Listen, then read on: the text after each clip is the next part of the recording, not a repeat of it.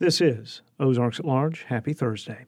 A remarkably preserved Civil War-era estate in Fayetteville's historic district serves as headquarters for the Washington County Historical Society. Time for a field trip. And as our guide, Ozarks at Large's Jacqueline Froelich. Tucked into Fayetteville's Washington Willow Historic District is a place called Headquarters House on East Dixon Street. The home was originally built in 1853 by Jonas March Tebbets and his wife Matilda. He was a prominent lawyer, judge, and politician who abhorred slavery. When the Civil War erupted, Tebbets invited Union organizers to headquarter in his home. In 1862, the house was seized by Confederates. However, Jonas Tebbets was imprisoned, condemned to death, but through a series of fortunate circumstances, freed. He and his family eventually fled Arkansas. As for the Tebbets family home, it somehow survived the Civil War.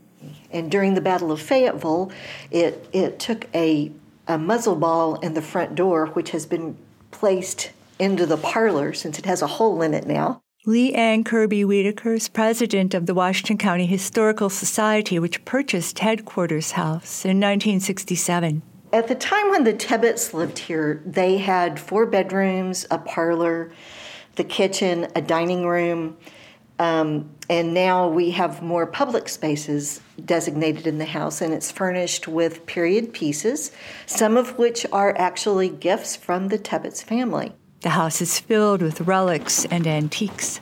And this room has a desk in it because it was used by Gregory Peck during the filming of The Blue and the Gray. The Blue and the Gray was a popular 1980s Civil War television series filmed entirely in Arkansas. We walk through past historic portrait paintings into the dining hall.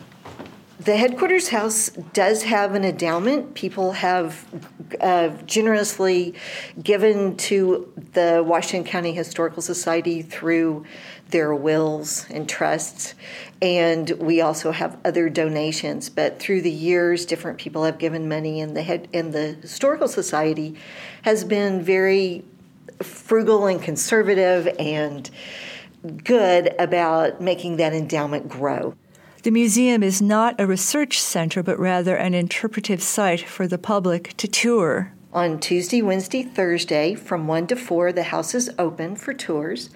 And then you could also schedule group tours to come to the house. We've had a history of having tour groups come, buses of 40 to 45 people who will come and see the house and hear the story of the house, as well as school children. Pandemic permitting, the Society hosts a Civil War Battle of Fayetteville Memorial, Statehood Day, an annual October meeting, a winter holiday open house, and the most popular, a summer ice cream social hosted on the front lawn. The town sort of comes together. The mayor is always here.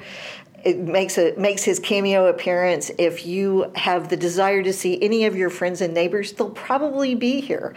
So it's a real town event. Visitors to Headquarters House are encouraged to wander the grounds, restored by Washington County master gardeners, who have brought it back to what it was. Heirloom plant research is based in part on historical records kept by Judge Tebbets' daughter Marion Tebbets, rendered, as it turns out, by Lee Anne Wiederkehr when she was a landscape architecture student at the University of Arkansas. I had a professor who asked me to be his research assistant, who did the drawing that we actually still use today that shows the garden at the time when the Tebbets family lived in the garden. That now historic drawing is on display in the House Museum, and the gardens, depending on the season, yield lush spring hyacinths, jonquils, summer hollyhocks, roses and phlox, and lots of autumnal color. We have some historic trees. There's a juniper in the front lawn, a cypress that we believe was here at the time the Tebbets family lived here. We've also retained some maple trees. At one point in time, Judge Tebbets planted maples in the front lawn. The Washington County Historical Society also operates a bookstore. On the shelves are copies of It's All Done Gone, published several years ago by the University of Arkansas Press. Author Patsy Watkins, U of A Emeritus Associate Professor of Journalism, gleans a compelling trove of historic photographs of Arkansas sharecroppers and tenant farmers taken during the Great Depression in her book. Patsy Watkins is also now editor of the quarterly Flashback, published by the Washington County Historical Society. The journal was first edited by Society founder Walter Lemke, credited with establishing the U of A Department of Journalism in 1928.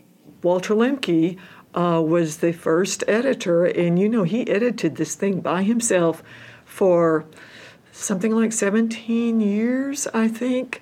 When he started it, it was a full-size publication, an 8.5 by 11, and he mimeographed it. And he mimeographed that thing for the full time that he was editor, and he would produce like 6 copies a year. It was primarily genealogical information, family information, listings of cemeteries, and anecdotal information, little stories that people would tell him, and also trips around the county. The Flashback Journal counts a long list of editors, Watkins says, who were professional journalists or historians. Ellen Compton Shipley, Tim Nutt, who was the head of special collections at the university, and is now with UAMS, Historical Research Area. Charlie Allison, who is still with the university and has published several books about history of Fayetteville and of the university. People who've done quite a lot of writing themselves. Libraries from across the U.S. subscribe to the journal to stock reference sections for patrons. But about the 70s, mid-70s or so, it shifted into having articles that were researched, okay? And then shifted again to not just research, but having sourced materials with endnotes. So it has made this move toward a more, I guess I call it a semi-scholarly sort of publication, because it's not peer-reviewed, but the articles are footnoted, are endnoted, and the sourcing is clear. Journal writers cover Washington County politics, agriculture, health, military history, education, biographies, geography, government, as well as Indigenous, African American, Asian, and Hispanic histories. I would welcome story ideas from people who know much more about this area than I do and have stories to tell. And yes, they are more than welcome to contact me and send me an email or contact me through the Historical Society, our headquarters house.